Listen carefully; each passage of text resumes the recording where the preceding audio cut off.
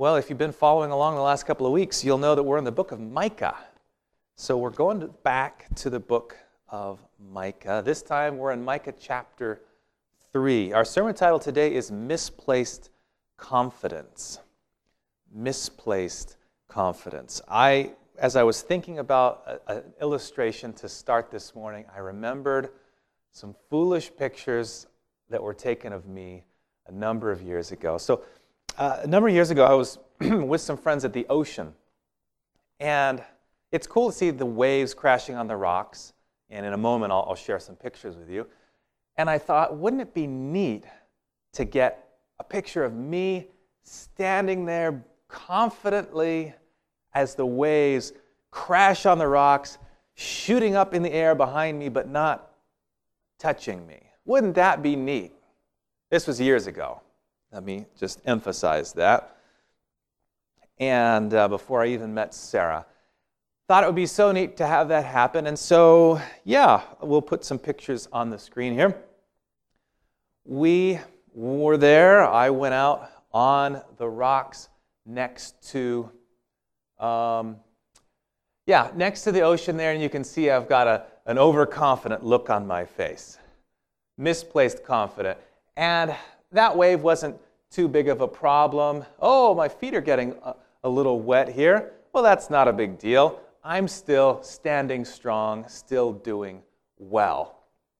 But then a big wave hit, one I wasn't expecting, one I was not prepared for. And so that's the moment before, and then trying to brace myself because I realize I'm in big trouble now. The ocean is far more powerful and strong than I am.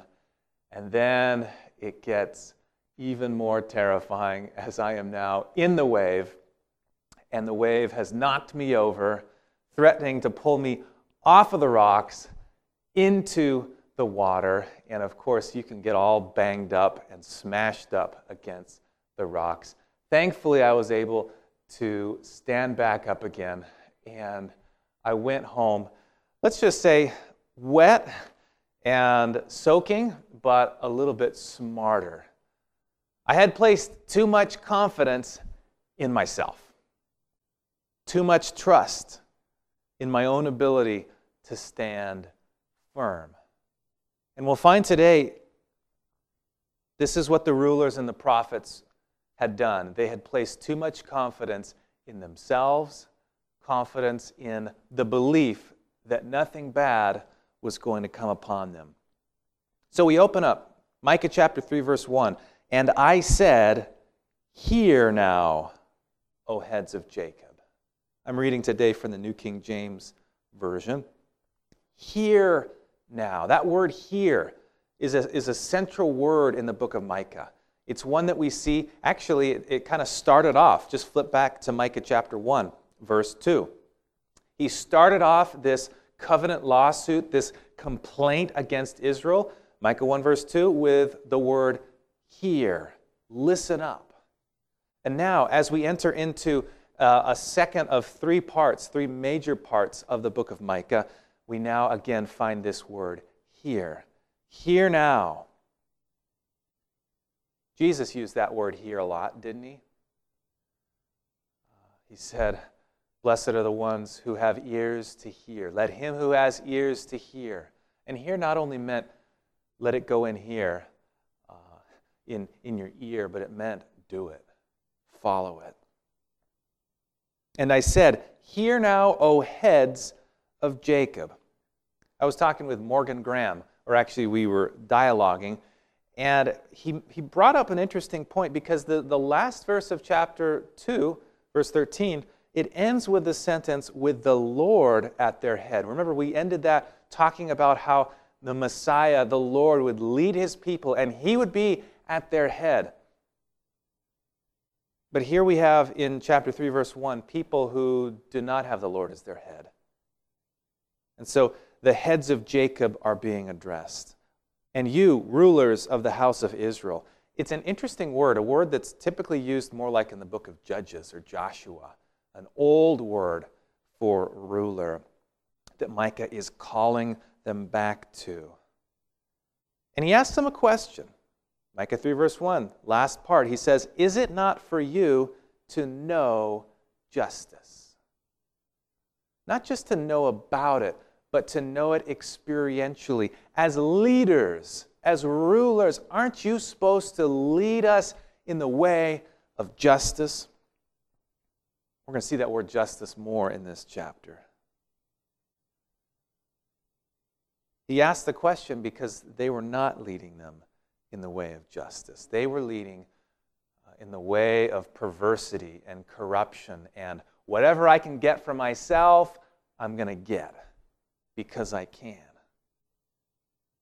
Verse 2, "You who hate good and love evil." The Bible in other places calls us to exactly the opposite. We're supposed to love what's good and hate what's evil. But here their hearts have flip-flopped from where they're supposed to be. The things that are good, they don't like it. And the things that are evil, that's just what they love. And notice this cannibalistic metaphor here. You'll see it. "Who strip the skin from my people." This gets pretty graphic. "And the flesh from their bones, who also eat the flesh of my people, and flay their skin from them, break their bones, and chop them up in pieces like meat for the pot, like flesh in the cauldron." This is pretty gross because what the leaders were doing at that time was really gross. The oppressive systems that they had put in place. They didn't care what happened to the poor. If they could extort the poor laborers, and if they died while building their projects, so be it, as long as my work gets accomplished. And so Isaiah likens them to cannibals. Strips the skin from my people. It's been said, a good leader shears the sheep, not skins the sheep. But these were not good leaders. You know, we may not be in a position where we are extorting people. We may not be oppressing others. We may not be, doing these kinds of things. But in a smaller way, it seems like our words are pretty powerful. And our words can cut people. When we gossip about other people, when we backstab and backbite, in a smaller sense, and all sins are sins that separate us from God, in that way, we are guilty of similar things. You know, the word sarcasm. You know what sarcasm is? Sarcasm can be a lot of fun when used appropriately, but sarcasm actually comes from Greek, and its origins mean to tear the flesh, to bite the lip in rage, and sneer. The sarx is the Greek word for flesh. Sometimes the way we use our words are sarcasm. Instead of building up, it actually tears down. And I've had playful conversations with people, and I know they're joking, but the way they say it and what they say can still hurt. And I know I've been guilty of that myself. David Baker, who authored the Tyndale commentary on the book of Micah, he wrote about the leaders and what they're doing, and his words were just really good. I wanted to read them to you. He said, "Instead of using their privileged offices to defend the defenseless, the magistrates abuse the law so as to circumvent it, enabling themselves to live luxuriously off the labors of their abused and defenseless subjects. Since the grinding poverty of the poor was leading them to an early grave, the prophet, in a sustained metaphor, depicts the magistrates responsible for creating these conditions as acting like cannibals. The grotesque figure aims to awaken the conscience of the reprobates." The leaders were allowing people to live in destitute poverty. Were creating systems that forced people to live that way, dying early, and they didn't care as long as they could please number one. As long as they could keep sustaining themselves. Their confidence was in their position, was in their wealth, was in their status. Their confidence was certainly not in the Lord. But look at verse 4. There's a bit of a shift here. Verse 4, it says, then, we could also say the word therefore, they will cry to the Lord. Because God had been talking about judgment and punishment. God doesn't like this lack of justice. And so then they will cry to the Lord, but He will not hear them. He will hide even His face from them at that time because they have been evil in their deeds.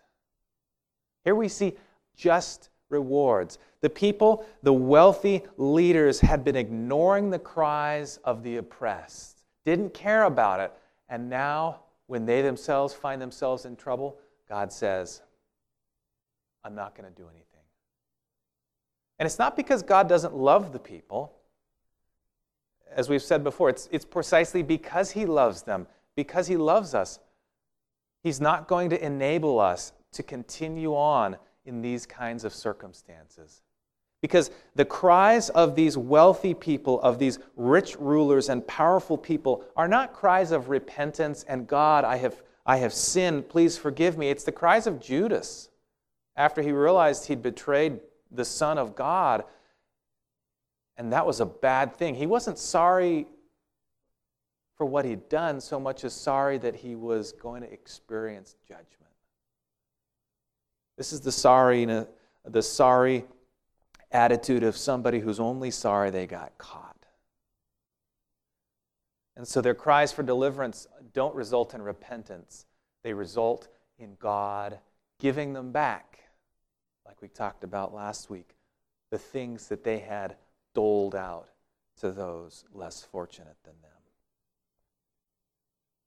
Verse 5, thus says the Lord concerning the prophets. Now we're talking about the prophets. We've gone from the leaders who were more political, social, and now we're talking about the prophets. People who were supposed to speak for God, but notice what it says. Thus says the Lord concerning the prophets, who make my people stray, who chant peace while they chew with their teeth, but who prepare war against him who puts nothing in their mouths. In other words, the prophets are just pandering to the desires of the people. Hey, you want something good? You want a good prophecy? Well, what are you going to give me? You're feeding me? Well, let me just tell you, God has good things in store for you, brother. You don't have anything for me? God's going to judge you. They were merely saying whatever the people wanted to hear if they were being paid for it. And if they weren't, then they were turning against the people. That phrase there, while they chew with their teeth, in Hebrew it's actually the word bite. And it's the word that's used 10 out of 11 times in the Old Testament in the context of snakes. So these false prophets are like serpents, deceptive and deadly, putting their deadly venom, their deadly lies and mistruths into the lives of people that ends up killing them, and then they devour them for it. Verse 6, therefore, we've seen that word before in this book. Therefore, you will have night without vision, and you will have darkness without divination. I'm taking away any gift of prophecy. The sun shall go down on their prophets, and the day shall be dark for them. So the seers shall be ashamed, and the diviners abashed. Indeed, they shall cover their lips, for there is no answer from God. In Leviticus, people who had leprosy and called out unclean were called to cover their lips. And then also in times of mourning, people would cover their lips. But here it's a symbol of shame. And perhaps it relates to the fact that they'd been using their mouth to sow these lies, getting people to trust in them, mistrusting the false words of the prophets. And now whatever gift they had has been taken away from them. And so in shame they cover their mouths, for there is no answer from God. Verse 8. But truly, Micah says, I am full of power by the Holy Spirit, by the Spirit of the Lord, and of justice and might to declare Jacob his transgression and to Israel his sin. In contrast to these prophets that are just saying whatever people want him to say, if they're paid well, Micah says, no, no, no, no. I have power because I have the Spirit of God in my life. And if you have the Holy Spirit living in your life, you have power also. God can empower you to the mission that He's given to you. And Micah's mission was to speak truth to power, to declare things that were hard for people to hear to people who needed to hear it. And we need more of that these days. People who aren't afraid to say what is true to people who are in power. We're seeing more and more people coming out of the woodwork, sharing their story, how people in power have abused them. And it's sad and it's really frustrating the way these powerful, influential people have gotten away with it for so long. But Micah says, I'm filled with power and justice and might, and I'm going to declare what God has given me to declare. Back in the 1500s, there was a guy in Scotland named John Knox, and he was a reformer, he was a theologian, and Mary Queen of Scots, who had a lot of issues and was very opposed. John Knox was very opposed to her. She said that she was more afraid of John Knox than all the armies of Scotland. Because this guy was filled with the Holy Spirit, and he was not afraid to speak truth to power, even to the queen. And that was terrifying to her. Micah was filled with the Holy Spirit. The Holy Spirit may use you to say some big things. But you know, the Holy Spirit also helps us stop from saying the wrong things. So we need to have the gift of discernment. But what are the words that Micah has to say? Verse 9, now hear this. That word hear again, introducing a smaller unit within this larger literary unit. Hear this, you heads of the house of Jacob, you rulers of the house of Israel, you who abhor justice and pervert equity, who build up Zion with bloodshed and Jerusalem with iniquity. You know, there were a lot of building projects that happened in Jerusalem. And as with many building projects, the laborers who were forced to do the grunt work didn't get paid like they should. They didn't get the protection like they should. And people lost their lives in the efforts of building up the city, whether it be literally or economically. It was built upon the blood and the backs of the poor and the oppressed. And so he groups all types of leaders, the heads, the priests, the prophets. We'll get to that in just a moment. Well, right there, verse 11. Her heads judge for a bribe.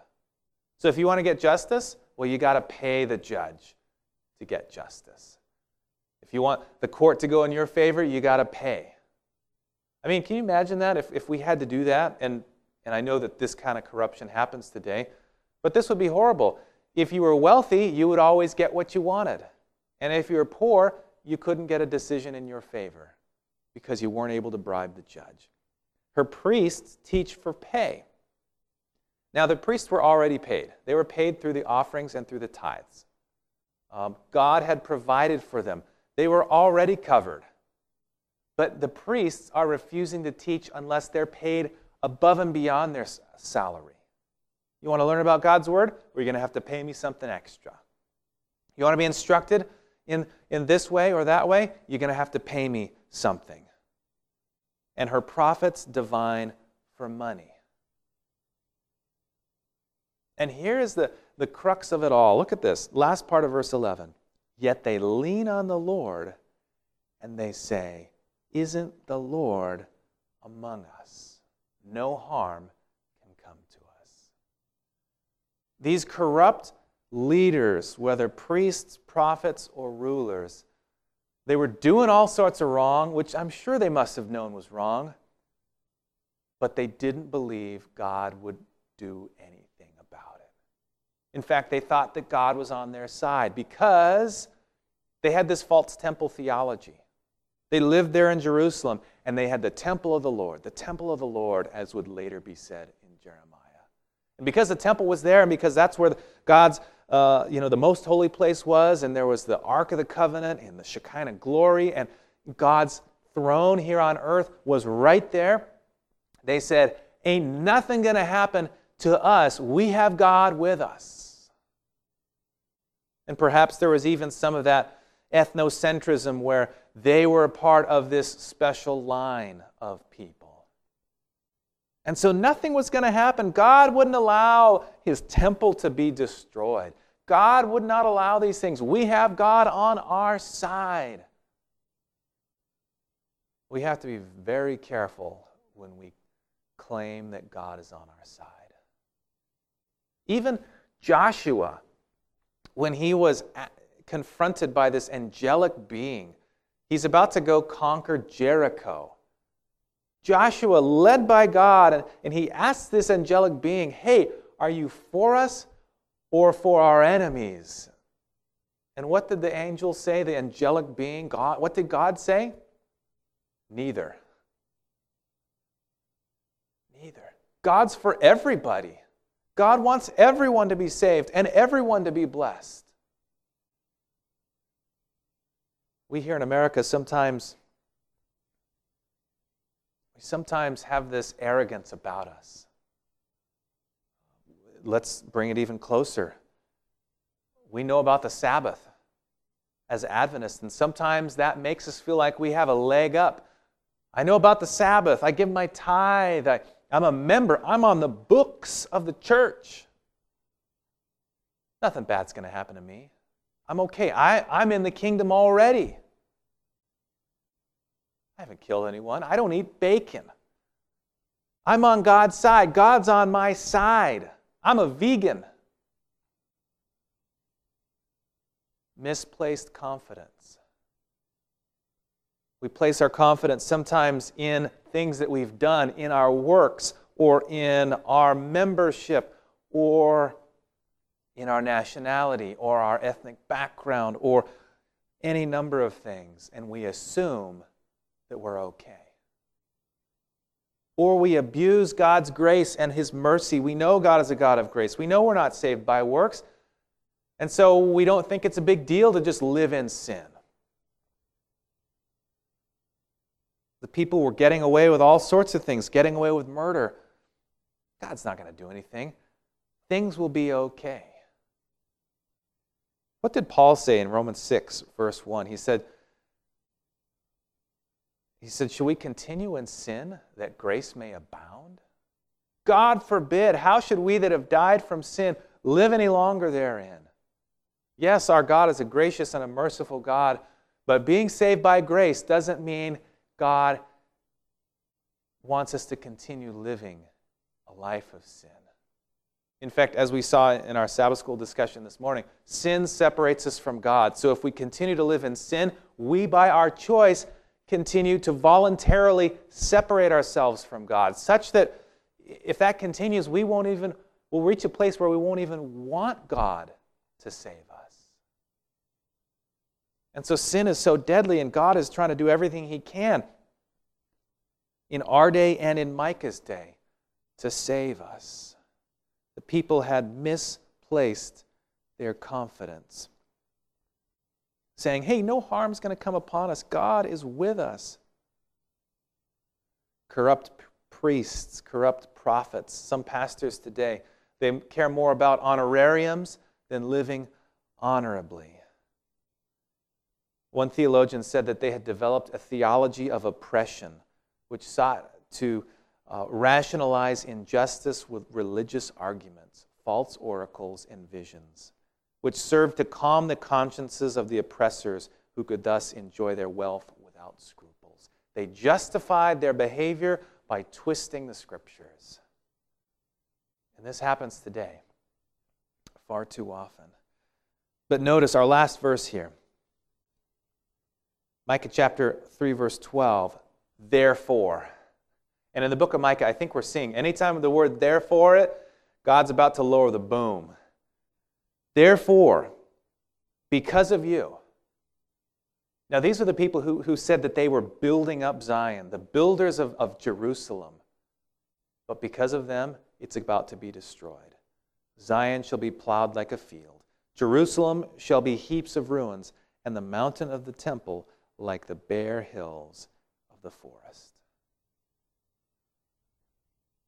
Pretty sobering words. What do we learn from this passage? Well, we learn one thing, a couple of things. There comes a point at which God's mercy turns into God's justice.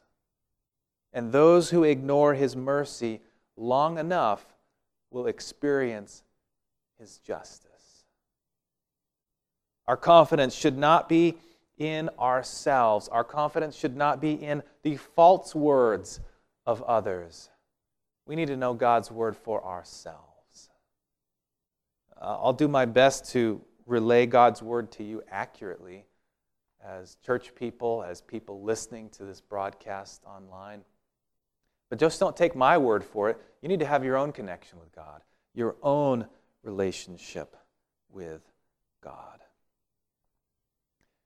We talked 2 weeks ago about how these words were quoted about 100 years later because Micah's words actually did make an impact.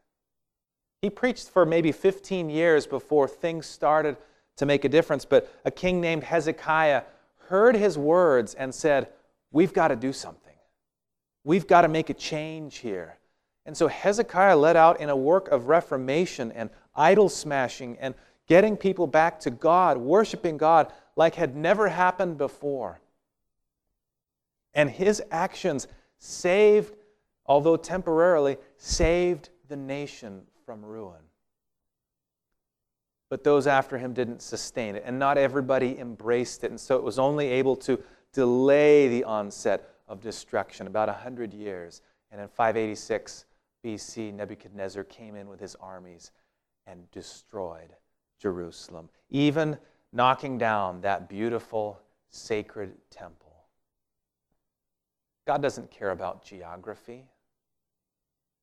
God wants to be in our hearts. God wants to live in our hearts.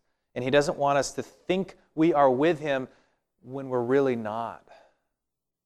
And so sometimes He has to send us messages that get us to reevaluate ourselves and make sure that we're not living in a false sense of security, misplacing our confidence. And He sends us messages like this one from Micah.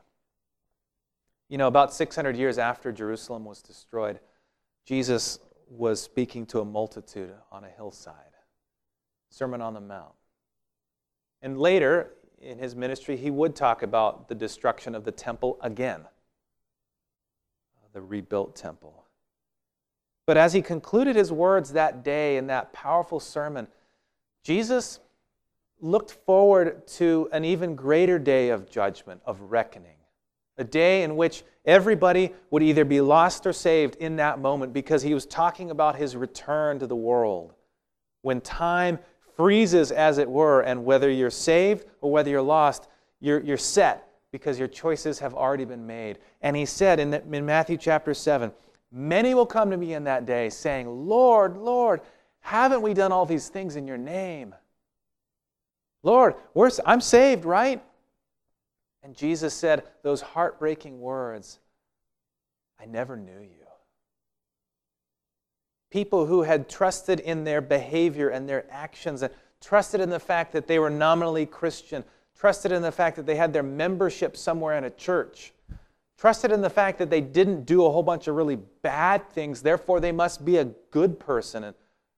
And on the balance, they thought, I'm going to heaven. But Jesus said, no, no, no. You're workers of lawlessness, of iniquity, of sinfulness. I never really knew you.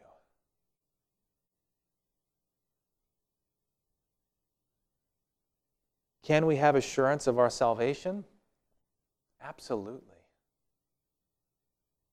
But we need to make sure that we have honestly, with our whole heart, sincerely given our life to God. That we've let Him into our life, not only as Savior, but as Lord. So that our confidence can truly be in the Lord, not in some version of the Lord that we don't truly know. So what's your confidence in? Have you rested your life in God? Are you open to hear what God wants to say? Even the things that mean you need to change? The prophets in Micah's day, the people didn't want to hear the bad stuff. They only wanted to hear good things. Sometimes we call things like that where you're just only repeating and hearing the things that you want to hear. The term is escaping me right now. Confirmation bias, where you only listen to the things that confirm what you already believe. We can't be like that in Christianity. We need to listen to God's Word, the things that make us feel good and the things that cut us to the heart and say, my child, it's time for some change.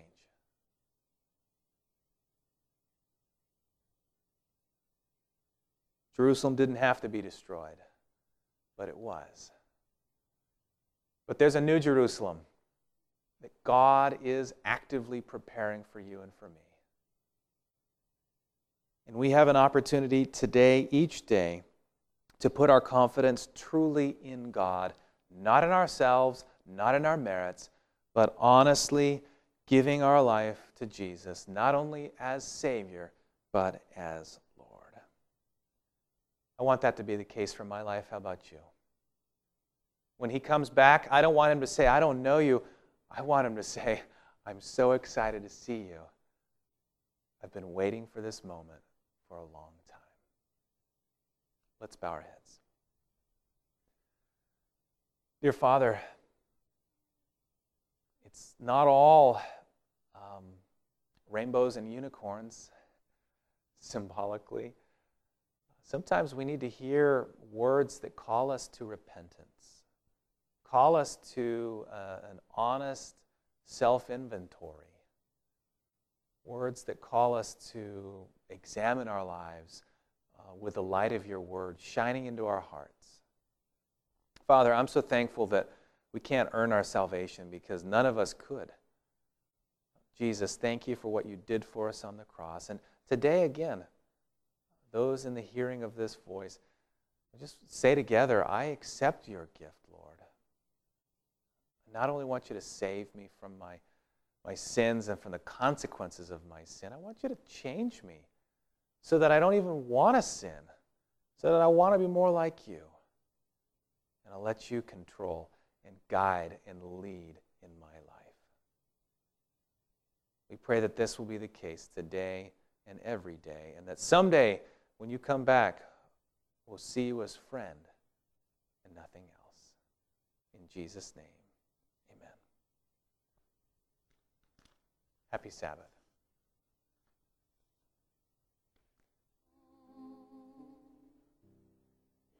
Would we